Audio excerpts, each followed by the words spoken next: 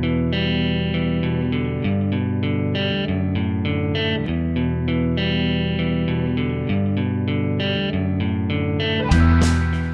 everybody, and welcome to episode 302 of the Ruby Rogues podcast. This week on our panel we have Brian Hogan. Hello everyone. Dave Kimura. Hello. I'm Charles Max Wood from devchat.tv. Quick shout out, the call for proposals for Ruby Remote Conf is open if you want to go and speak. So this week we had a recommendation from our very own Dave to talk about web security.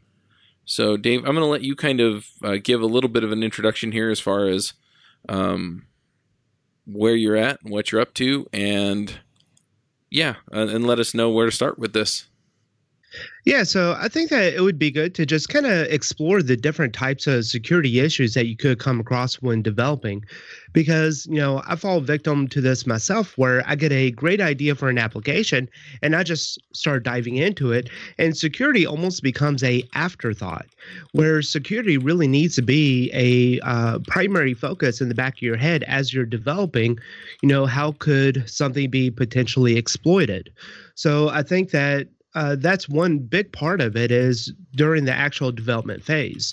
But then also, once your application goes live, you have to worry about so many other different kinds of vulnerabilities, whether it's cross-site scripting or someone trying to hack your site, or you got a distributed denial of service attack. So I think, a great topic to discuss is just kind of what is security with web application development? What does it look like in different situations? Maybe some companies who have had some recent issues, because I think security also kind of comes into play on your status, your SLA, because I think if you have a vulnerability within your application, whether it's a actual employee who has done something malicious or unmalicious, but it's still posed a issue where you're not able to deliver the content or service that you have promised your clients. But then also have a look at different tools that we can use to mitigate such issues, or how we can design our applications to mitigate some of these issues. So you talked about cross-site scripting, and you've talked, you mentioned some of these other things. One of the things that comes to mind is like SQL injection and stuff like that. And I just, I can hear somebody saying this, and so I want you to address it.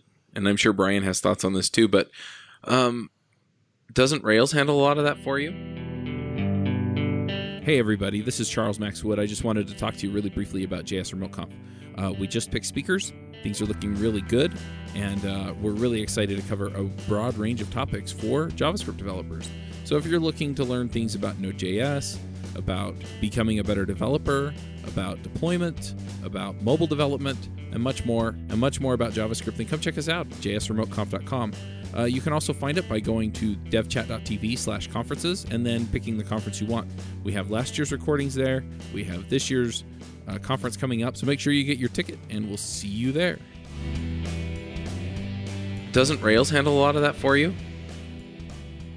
It does, and there are a lot of good conventions, but that doesn't mean that you can just write code in Rails and you're secure. There's a lot of things that you can do to introduce cross-site scripting, whether it's you wrote some code that's vulnerable, or you use a third-party library that's vulnerable. There's also the issue of, like SQL injection. If you follow the Rails standards on how to perform queries and stuff, then you are pretty much safe. But if you're not sanitizing your user inputs, then you do open up the risk of SQL injection, even though that Rails inherently following good conventions can mitigate a lot of those issues. Well, there's a lot of questions that I have. I want to start because the last thing you said was sanitizing user input. So I wanted to get your thoughts on this.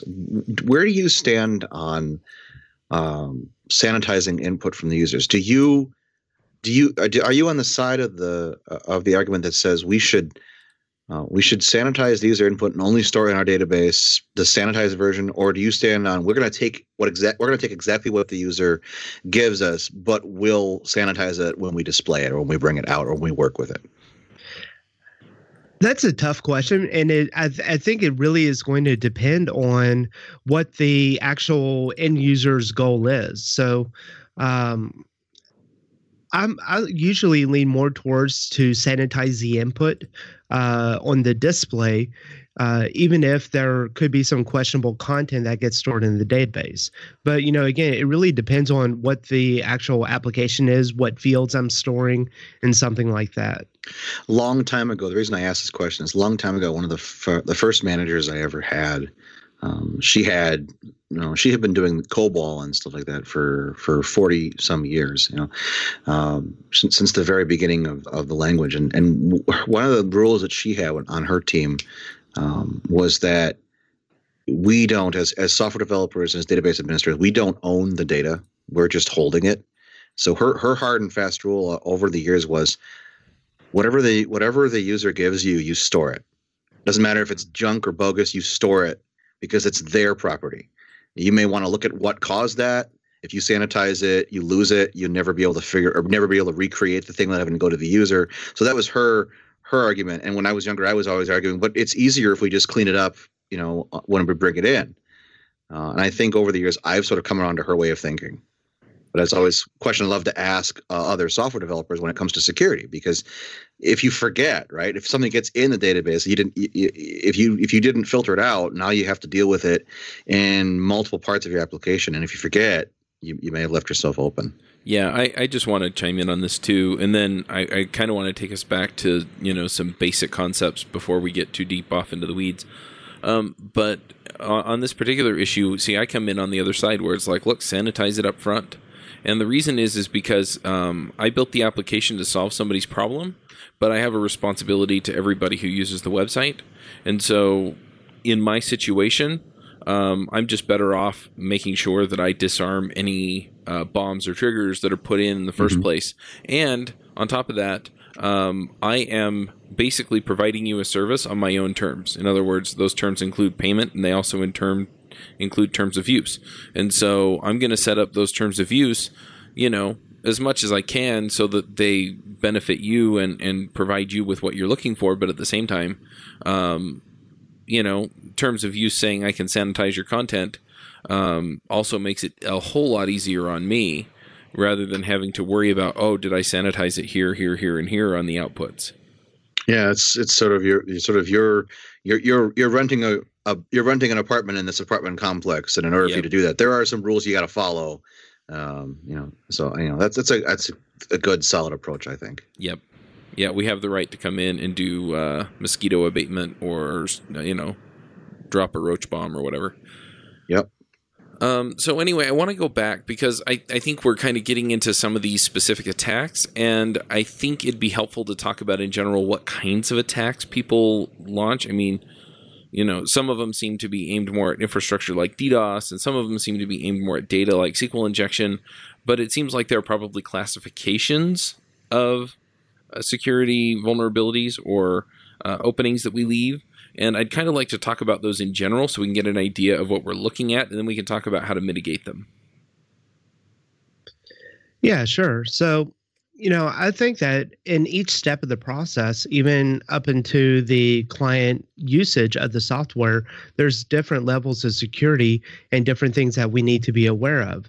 So during the application development, we really do need to keep an eye on our code vulnerability. And this also includes third-party plugins, whether it's a JavaScript library or a gem that you're using. I don't think I've ever used a gem or a JavaScript library that was completely bug-free or security with no issues. So I think that it's our responsibility, if we are going to add a gem into our library, that we do review the source code, even to some degree of looking back at issues that have been posted for that gem. If there's any open issues of security vulnerabilities, that it's kind of your due diligence to look at. And then also picking up a book or reading about best practices with performing queries or writing code, I think is also a great part of security, simply because you're going to have some lines of code that are just absolutely known vulnerable because you're not sanitizing user input or you're opening up some other security issues. And I think that overriding, we need to take caution when overriding certain kind of conventions that Rails has already set in the configuration. I think Rails 5 by default started introducing the Force SSL. Each form has its own authenticity token. Mm-hmm. And the cross-site forgery that's automatically baked into Rails. There are certain cases where you do want to override those, but you have to be careful to not make a blanket across your entire application to disable that security feature, because then you do open yourself up for risks. And then when we get to the client side of things, clients putting in JavaScript, for cross-site scripting that could affect or impact other users just based on what they're doing. And then you have the internet at large, bots or other things that could inadvertently create too much traffic on your website. So, each step in the development process and even into production, we always had to keep security in mind. So even if you're starting out some dumb little project that you think nobody's ever going to use, nobody's ever going to touch, it's just kind of a sample project, and you're sort of just learning about Rails 5 because you've been doing Rails 4 for years and years, you should be paying attention to security on that thing? Always. Now, if it's going to be internet facing, then I think that you should do your due diligence and make sure that it's secure. Because, part of it is we assume that, this application, it's no big deal. It does not have any sensitive data. But what we don't realize is that hackers out there, they're really smart. They're a lot smarter than me. And they're able to take even minute data and turn that into something that they can use to exploit someone, whether it's hack into someone's email or even do like a one of those little phone Nigerian scams or something. Yeah, it's not just about the data you're securing; it's about the application being used for other stuff, right? I mean, if a user can post stuff publicly, if they can use your application and post something that then shows up on a publicly accessible web page, it can be used for everything from dropping passwords or dropping credit card numbers into a web page somewhere, or as a launch pad for links to illegal activities and things like that. It's not just about the data; it's about your website being repurposed for stuff, right? Yeah, I mean, look at I know there's one site out there, Pastebin, which I've used a few times to just post a code snippet or something before I found out about GitHub Gist. And if you look on there, there's just exploits of people getting doxxed or personal information or leaked email addresses from hacked websites. It's crazy, and I think it's their responsibility to sanitize that data, even if obfuscate or do whatever they need to that data to where they're not participating in leaking that information, or at least take it down as soon as it's been flagged or identified. Yeah, that's sort of the safe thing. Is there are, as I understand it, I could be wrong, but as I understand it, there are certain laws and stuff that you run afoul of if you start actively moderating the content of other people putting things on your website. So you just follow the DMCA stuff in most cases, and my only experience with that is at one time running a public code sharing website and having to deal with DMCA complaints, and that was what I was advised: is don't monitor, just take them down when you hear about them. But again, that's talk to your lawyer. So what tools do we have then for identifying where some of these things could be? Because it seems like, and I know, I've had conversations on other podcasts about this, so I know some of them, but is there kind of a comprehensive list of the kinds of vulnerabilities that we're going to be dealing with on the web so that we can just mitigate them up front instead of dealing with them on the back end where it's like, oh crap, people are stealing passwords out of my app? Yeah, and one of the gems that I use is called Brakeman, and that's for a static code analysis. It's going to run through my application and generate a report that's going to tell me what vulnerabilities it was able to catch. And it's not going to be able to catch all vulnerabilities, but it will catch a lot of the different kind of code vulnerabilities that you have, whether it's SQL injection or some just very bad practices along the way, like opening up file access to users and different stuff like that. So that's been a great tool in my tool belt that I use on every application that I deploy. It's a free application, but then they also do have a pro version, which I'm not too familiar with, but the free application has done very well, and there's absolutely no reason why you can't bake that into your normal routine with developing. So, and actually did a Drift and Ruby screencast on Brakeman not too long ago. So, be sure to check that out if you want to learn more about Brakeman. Another tool that I use quite a bit is OWASP Zap, and that's the Z attack proxy.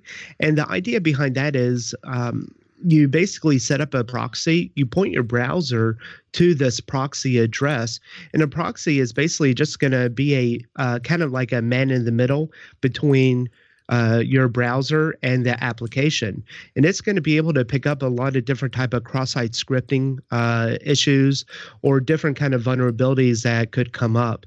And that's another free tool that I use quite a bit, but not as often as Brakeman. Yeah, we did an episode just so people know. If you want to get kind of an idea what Brakeman's about, the episode's a little bit old, but we did talk to Justin Collins, who's the developer behind Brakeman, on Ruby Rogues a year or so ago. Sweet. Another one that I played around with, but I haven't used too much, is called Metasploit. And I think that one is a Ruby-based application, but I think that one kind of goes similar to OWASP. But I think Metasploit is a automated tool where it just kind of hammers the server and tries to find different kind of vulnerabilities. And I think OWASP has a similar tool in there as well. Metasploit's a really useful tool, not just for checking your app, but for testing your actual server configuration in the network it's attached to. I encourage everyone to learn how to use it, but I also encourage you to maybe give your hosting provider a heads up that you're going to do some kinds of testing against the servers, because their trust and safety folks might come in and say, "Hey, that's a violation of our terms of services." So it helps to give them a heads up if you're doing that kind of testing. Yeah, and another thing that I use quite a bit is Cloudflare.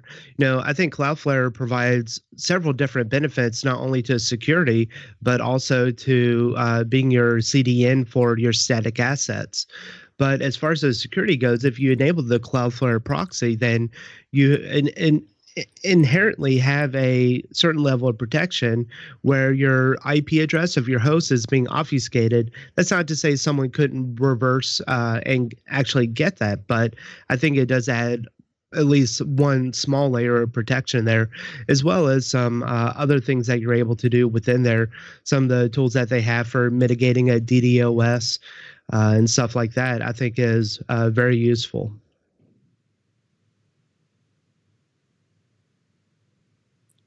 So if you were going to build an app from scratch, would you just start out with Brakeman and then just periodically use something like OWASP Zap or Metasploit to kind of check in on the security? Or are there other practices you would put into place? Before I commit any code to the repository, I would always run Brakeman on it. There's ways that you can have Brakeman running in the background, so anytime you change a file, it'll run and it'll scan those files for any kind of vulnerabilities, and that's accomplished through Guard Brakeman, and I'll post a link in the show notes for that. But it's a great way to make sure that you're always running the Brakeman as your files are changing, just so you don't accidentally introduce a vulnerability and then not find it until a actual exploit comes along. And just for clarity's sake, last time I looked at Brakeman, it only worked on Rails. Is that still the case, or does it work on other Rack apps now?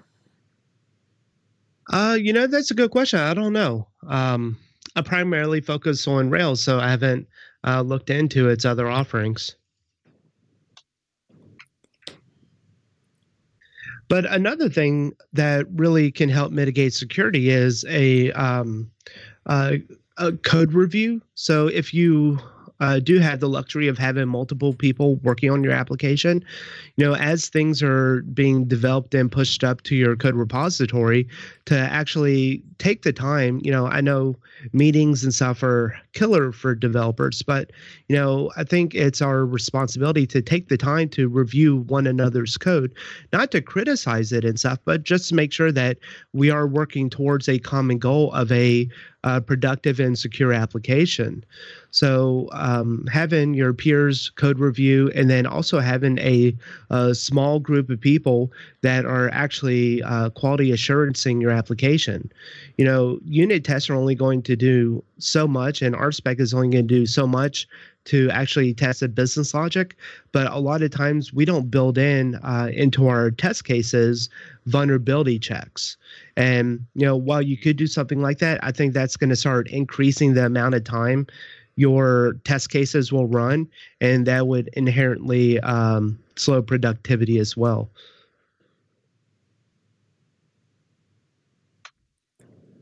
Yeah, that makes sense.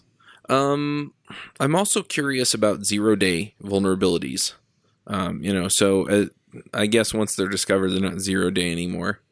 But as people discover things, I remember a while back there was a big vulnerability in Rails that basically boiled down to the way that it parsed YAML into objects.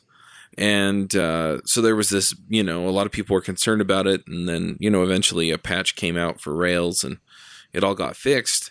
But is there a way for people to stay on top of, vulnerabilities in Ruby or Rails or Sinatra or whatever else they're using?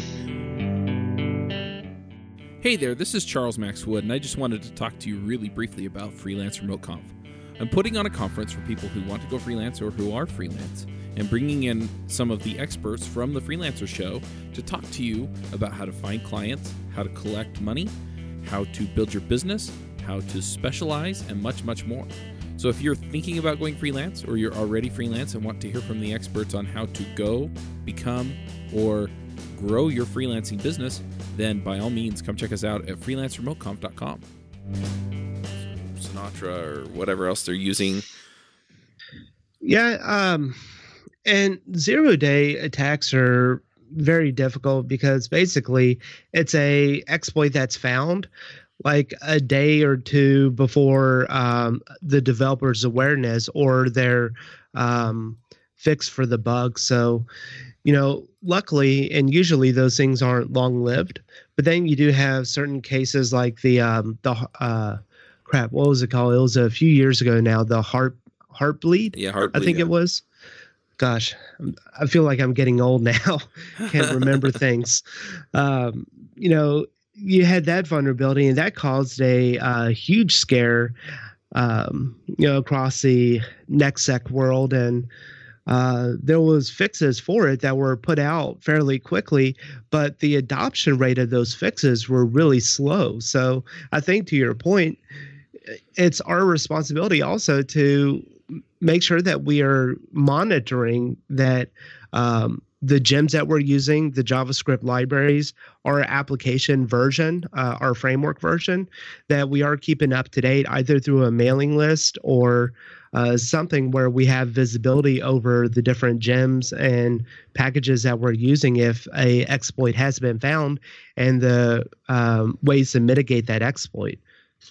Yeah, we always run into this conversation, right? This is sort of I think listeners might get tired of us hearing that, but if you use it in your application, you are ultimately responsible for it, right?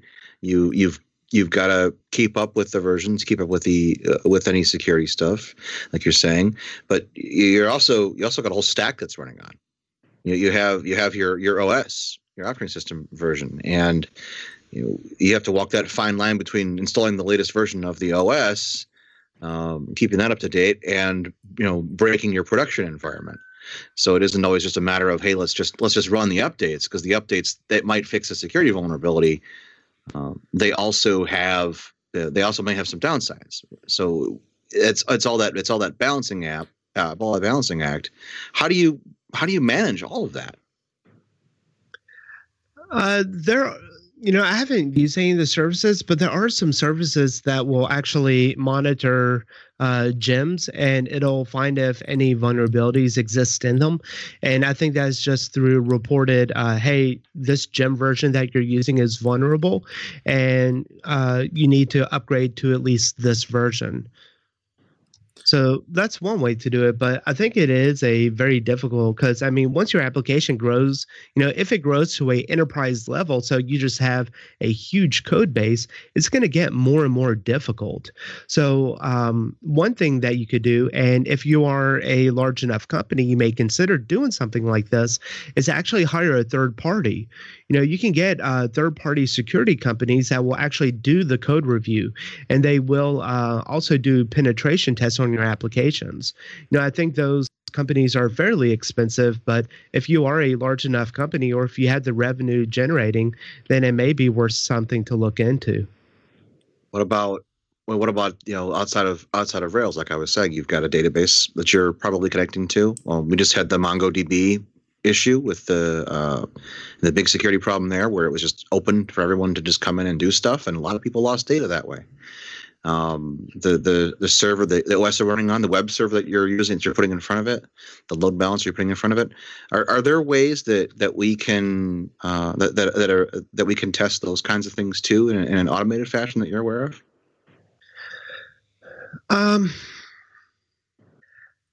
I think Metasploit and OWASP will do that to a degree.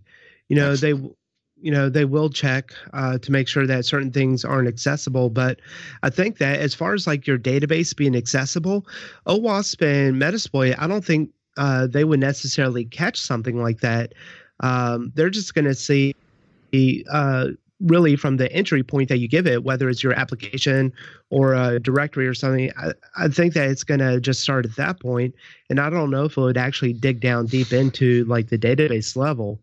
So if you're using something like AWS for your hosting, I've talked with some of the guys over there about some of the networking side of things, and whatever ISP or host that you're going to use, leverage their knowledge as well on the best practices to configure the network, the database, different kind of access policies and stuff between your application, the database, and other services. Right. You don't want to have like your Postgres database on one network and your application in another network, and you're just sending the queries. You've authenticated everybody to your Rails application in a secure fashion, but then you're just sending the queries over the open air, unsecured networks, right? Yeah, you can actually have multiple different subnets and networks, but as long as they're kind of all localized, then it shouldn't be too big of a deal. Mm-hmm. But if you're just transporting over the internet, making a round trip, yeah, that would definitely be a risk in my mind.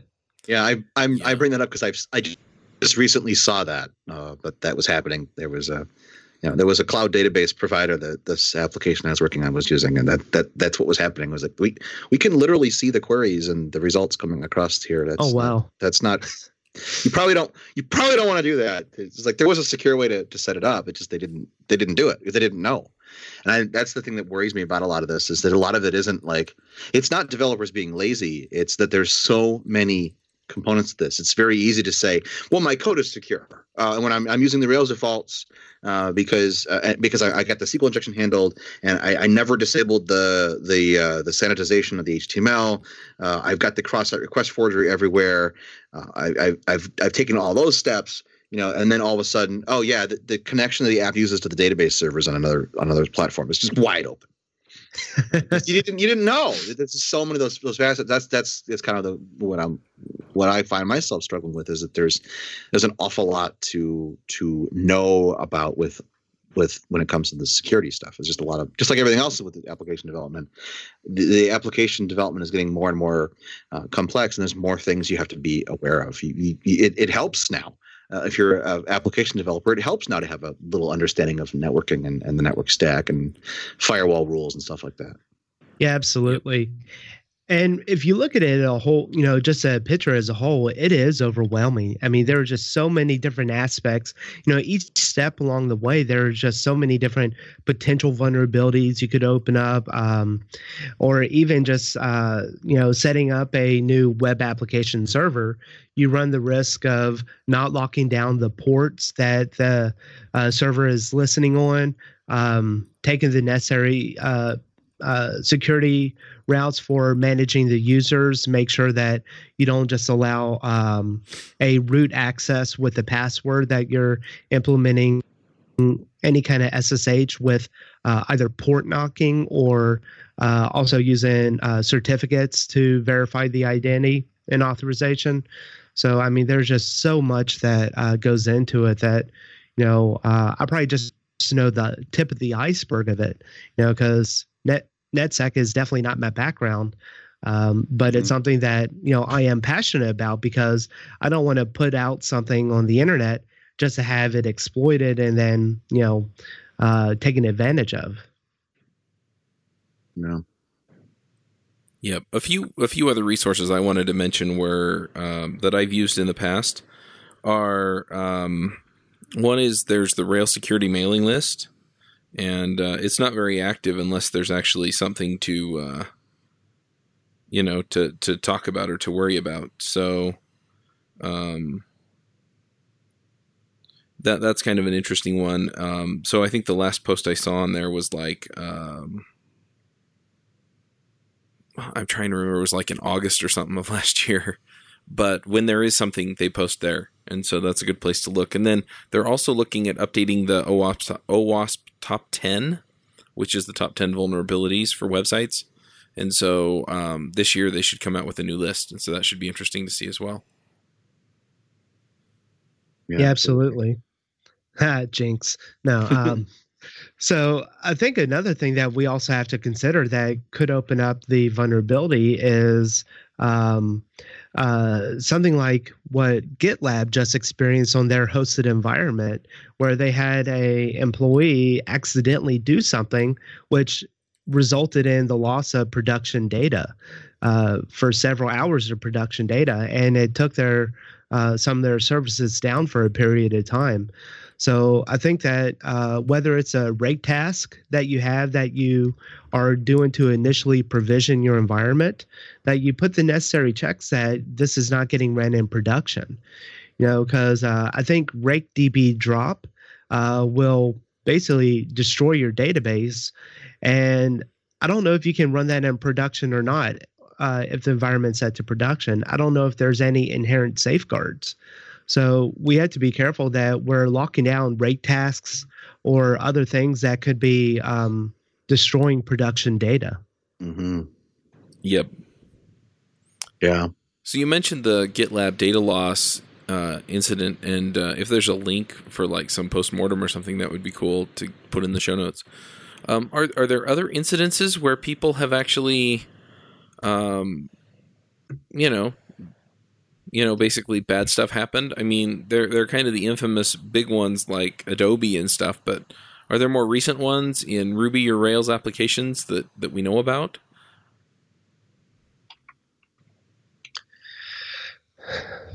I don't know of any recent Rails ones. I know like the Yahoo hack and all of that drama that came along with it. And then Target and I think Home Depot as well. They had some issues, but I think a lot of it is, vulnerabilities and security breaches are going to happen. I think, it's not a matter of if it's going to happen, it's a matter of when it's going to happen. And I think how we respond to those and what kind of checks we have in place to be identified when a breach is occurring or something like that, is also really important. And just how the whole situation is handled. I think the transparency that GitLab had with their incident was very admirable. I mean, they basically had a live session streaming of some of the GitLab people trying to work through and fix the issue. I think any company would have been embarrassed by that kind of approach, but their transparency and stuff just really gave me a lot of faith in their company that, look, they are taking this serious, even though it was internally caused. They are taking the issue very seriously. They're being very transparent about it. I know you can't always do that with companies, especially if you're in a financial world. You can't necessarily be as transparent just because the potential liability of further leaking information. But, I think that what they did in their case, it worked, and I think it worked really well. Yeah, I agree. Sure. Are there other appropriate responses? I mean, I haven't looked to see what they did in particular, but if you're leaking data or something like that, I mean, should you shut your system down? Maybe move it to a new server? I remember having a security conversation a few years ago. I think it was with Patrick McKenzie, and that was what he recommended. I mean, is that still kind of the best practice, or is there some other way to, I don't know, catch the people who are doing it or track down where the issue is? I'll leave that for the professionals to decide. No, it really depends on what kind of data is actually getting leaked. Any data leak is bad. Hands down, not a desirable thing. But I think it also matters what kind of industry you're in. If you have credit cards and other financial data within your data set, then you may want to look at just putting an immediate halt on all the transactions, just to make sure that you're not leaking out, very personal data. But if you're running a site like Reddit or something where, maybe there is a lot of value in those kind of sites, but, I think that if they had a leak of information or something, I don't know if it would be as catastrophic. Maybe usernames and passwords and email addresses, just because of the potential vulnerability to other websites that they could cause. But I don't know if I would take all of Reddit down just because, someone is leaking some information. I would just try to put mitigations in place for that. Yeah, that makes sense. I mean, I kind of err on the side of being the overcautious. Okay, we're going to shut this down. We're going to isolate it. We're going to spin another instance up, and then we can kind of do the forensic work of trying to figure out how they got in and what they're doing. Yeah. Well, one thing that you can do to try and stay secure is to not treat your servers like pets. I've seen that way too often, and I've been victim of it too. But your application servers specifically, they're not pets. You should not give them a name. You should not hold them, let them into your house. They should just be very disposable cattle. And the idea behind that is, one, for deploying new environments is going to be very quick if you're able to quickly run some automated scripts, either through Ansible or whatever other kind of automation software you're using to spin up new application servers. It's going to give you the benefit of being able to attach it to some kind of auto scale group. So as your application increases in traffic, it's going to be able to increase the load it can handle. But then it's also not going to allow for a lot of these residual files to just kind of stick around on your system for years and years. Mm-hmm. Whatever your policy is, if you spin up new instances every week or every day or every release, instead of doing, an app update, app upgrade, or whatever Linux distro you're using, then you don't have to worry about that. You provision a new server. It's all up to date with all the security vulnerabilities. It has the latest code base, and now it's added into your load balancer pool. So I think we all fall into the habit of treating our computers or our servers like pets. like my desktop, that is my pet. That's my baby, one of my babies. So, I do treat that one and I maintain it and stuff. But my other servers and stuff that I have a golden image on each one of those that is updated periodically. And that's the image I use if I need to spin up additional servers, or if I make, if I decide to just rotate everything. Yeah. Absolutely. Yeah, I was. agree. If you hadn't mentioned that, I was gonna chime in with that, because that's what I've been doing recently. Is just, and I do that as part of my deploy process. Like when I'm going to deploy a new version of the app, one of the things I do is I make sure that my entire deployment process works. I use the scripts to spin up a new machine, provision it, put the application out there, and once I'm sure that the application is working on that new machine, I swap out the old one. I take the old one out. It's going down.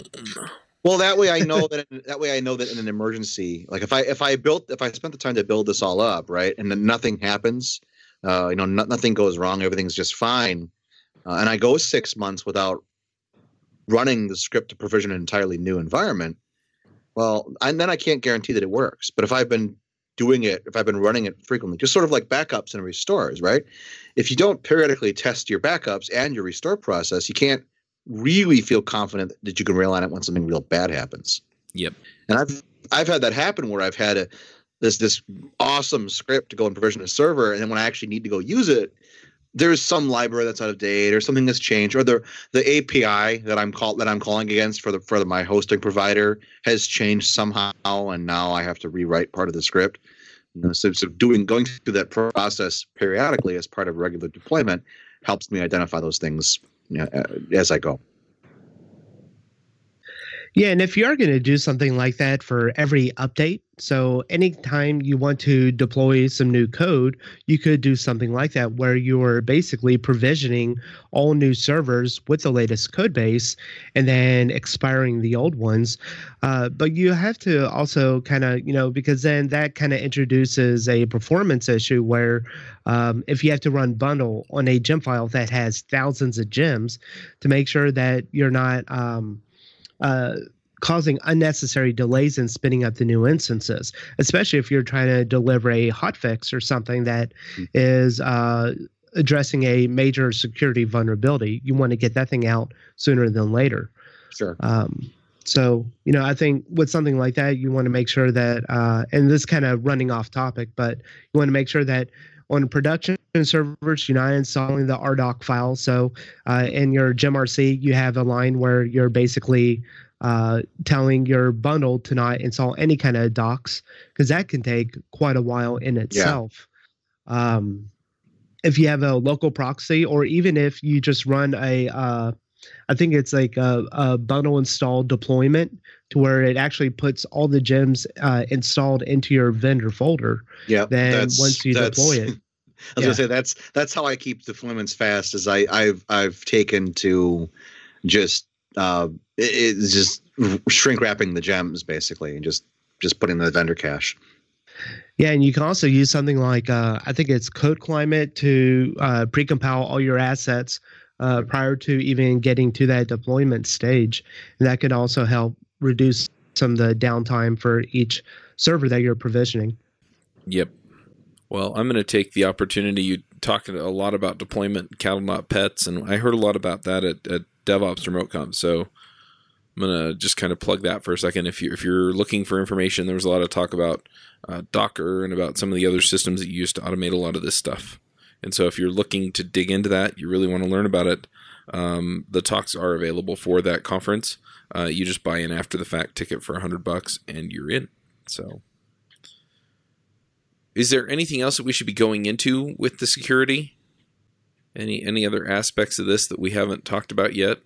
How do you stop a DDoS attack? I'm kind of curious what you say about that. You just write it out? Use Cloudflare? You just pay the Bitcoins. I think that's the standard protocol, right? No, sorry. The Cloudflare, they do have a button that you can press. Are you under a DDoS attack or something like that? I have no idea what that button does. I really want to press it someday. So I guess it probably adds some kind of authentication, or that I'm not a robot kind of captcha to the site. It kind of injects that in there. That's what I would assume it does. So it reduces the number of potential hits per second that you're getting. But I really don't know too much about the networking and side of things to actually do some lower level mitigation. I would just use something like Cloudflare to mitigate the DDoS. Yep. Hey everybody, this is Charles Max Wood. I just wanted to talk to you really briefly about JS Remote Conf. We just picked speakers. Things are looking really good, and we're really excited to cover a broad range of topics for JavaScript developers. So if you're looking to learn things about Node.js, about becoming a better developer, about deployment, about mobile development, and much more about JavaScript, then come check us out, jsremoteconf.com. You can also find it by going to devchat.tv/conferences and then picking the conference you want. We have last year's recordings there. We have this year's conference coming up, so make sure you get your ticket, and we'll see you there. Yep. Right on. All right, well, let's go ahead and do some picks. Brian, do you want to start us off with picks? Yeah, I only have one pick. There's a website that I love to read. It's related to security. It's called privacyrights.org. And they have a section called data breaches, where they are just they're collecting this large, massive list of data breaches around the country, and you can actually search for it. You can download the data as a CSV file, which is kind of fun. But you can see like state government agencies that have been hacked and how they've been hacked, corporations that have reported the hacks, and you can see what kinds of things have happened. It's good for consumers because you can find out, oh, yeah, it looks like the DMV here in our county just leaked a whole bunch of social security numbers. That's great, but it's also good if you're thinking about security of what kinds of things should I be thinking about. You can just kind of read through, go, oh, these folks have been hacked, and people got away with social security numbers. Do I use social security numbers in my application? Why do I use social security numbers in my application? But there's also an RSS feed that you can subscribe to get new breaches on the list. I love this resource a lot. Nice, Dave. What are your picks? I guess my pick is a screencast I did on Adder Accessor, which is basically a way where you can encrypt individual attributes within your Rails application. And basically, so if your database is ever stolen, then you have the same level of protection that you do with a bcrypt password on your actual attributes. So if you do have something like a social security number within your database and that database gets leaked, at least your socials are stored as a bcrypt, and it's going to be much more difficult to attack. And with bcrypt being a fairly strong encryptor, then it may just not be worth to actually try and get that data. So, all right. I'm going to jump in here with a pick that is not related to this at all. Well, I'll pick one, and that is that we talked to a security expert on JavaScript Jabber a few weeks ago. His name is Kim Carter. I'll put a link to the episode with Kim Carter in the show notes. But basically, we talked a lot about web security and went into a lot of the stuff there as well. So if you're looking at that, kind of from a little bit more front end kind of thing, and he recommended a lot of the same things that Dave mentioned. So definitely good stuff there. And then the other thing that I'm gonna what? Oh, sorry, Charles. I was gonna say it's not Adder Accessor. I was looking at some code when I was talking, and Adder Accessor was written right in front of my face. It's Adder Encrypted. Oh, cool. Okay. Sorry about that. I typed it into the show notes, and I think, I think we got it correct there. All right. So the other thing I'm going to pick, and this is a book that my business coach recommended to me yesterday, and I've read about half of it. And the reason I didn't finish it because it's a short read was because there are videos associated with it. It's called The Invisible Sales Machine by Ryan Deiss, and it's got a ton of great stuff in it. So if you're looking at kind of building things up to to do sales or things like that. So for example, I'm doing the conferences and stuff like that. Then definitely check it out. It is awesome. And check out the videos too, because they are amazing. And that's all I really have to say about that. So yeah, we'll go ahead and wrap this one up. Thank you both for being here. And we will be on next week. Yeah, thanks for having me again. Always a pleasure.